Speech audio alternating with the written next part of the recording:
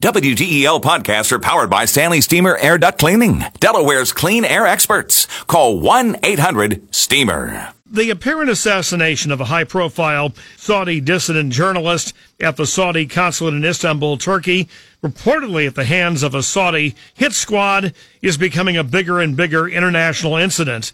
And critics say President Trump has appeared to be indifferent.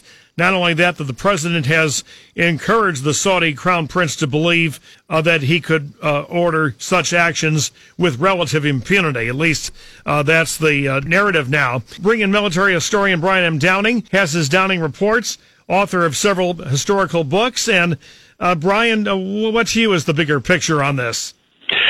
The big picture is a growing lack of lawlessness among international leaders. We've seen this with Putin and the assassinations in Britain and possibly elsewhere, and now we're seeing it there. We're also seeing it in Pakistan, where several journalists, maybe more than a few dozen, have been killed over the years. Yeah, and I guess in this case we would believe what the Turks are saying about this? I would believe some of it. The Turks are certainly have their own agenda. They're very hostile to the Saudis. They resent the spread of Saudi influence throughout the region, and they want to spread their own. But we do know that Khashoggi disappeared shortly after going into the Saudi consulate in Istanbul. The rest of the stories about his being murdered and dismembered, well, I don't know about those. They seem a bit lurid. Possible, but we don't really know for sure.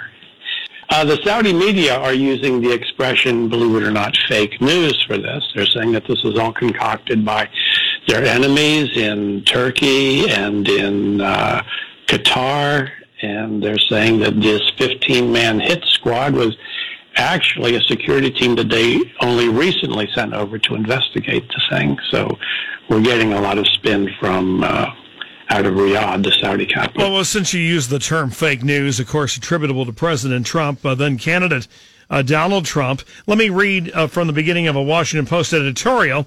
And, of course, this Saudi dissident journalist was a columnist for the Washington Post. Yes. Quote, 2 years ago, it would have been inconceivable that the rulers of Saudi Arabia, a close U.S. ally, would be suspected of abducting or killing a critic who lived in Washington and regularly wrote for the Post, or that they would dare to stage such an operation in Turkey, another U.S. ally and a NATO member. That the regime now stands accused by Turkish government sources of murdering Jamal Khashoggi, one of the foremost Saudi journalists in the kingdom's Istanbul consulate, could be attributable in part to the rise of Crown Prince Mohammed bin Salman, the kingdom's 33-year-old de facto ruler, who has proved as reckless as he is ambitious. Do you agree with the thrust of that this would have been much less likely to have occurred 2 years ago?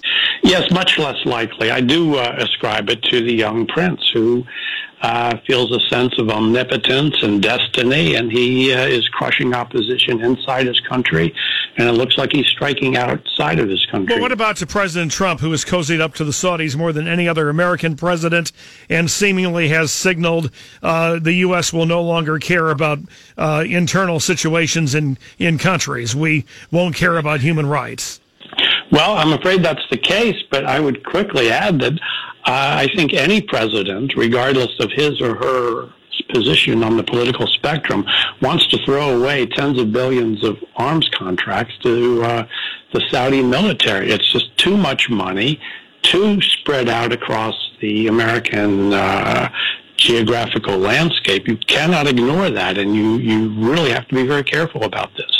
President Trump is being very careful, and I have no doubt that President Obama would have done the same, and President Clinton, too. What about the notion that it's the Israelis, the Netanyahu government, in something that might have been inconceivable 25 years ago, kind of cozying up to the Saudis vis-a-vis Iran, and that's part of the story here?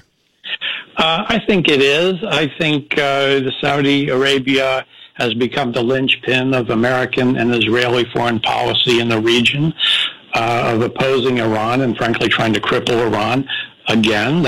A lot of that goes back to the previous administration, too. The United States was helping the Saudis in Yemen with weaponry and intelligence. You didn't hear much criticism of the human rights issues back then.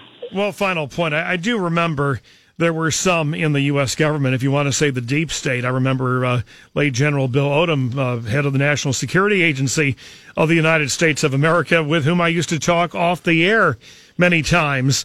And he seemed to be pro-Iranian, or at least seemed to be that in terms of big power long-term interests, if he could get past the Islamic regime, that there was actually a compatibility of interest between the U.S. and Iran. And he kind of decried how there were so many elements in Washington that were bent on fighting Iran. Well, there's not much I like about Iran except their rugs, but I do agree that we do have certain parallel interests in fighting Al-Qaeda and ISIL. And back in the old days of the Shah, the United States had what was called a twin pillars policy of balancing off Saudi Arabia and Iran and keeping those tensions in check. And we should have more of that today, I think. Leave it there. Thanks so much for joining us, Brian M. Downing. Thank you. And Brian M. Downing, you can look him up at Downing Reports. Joined us live from Bethesda, Maryland.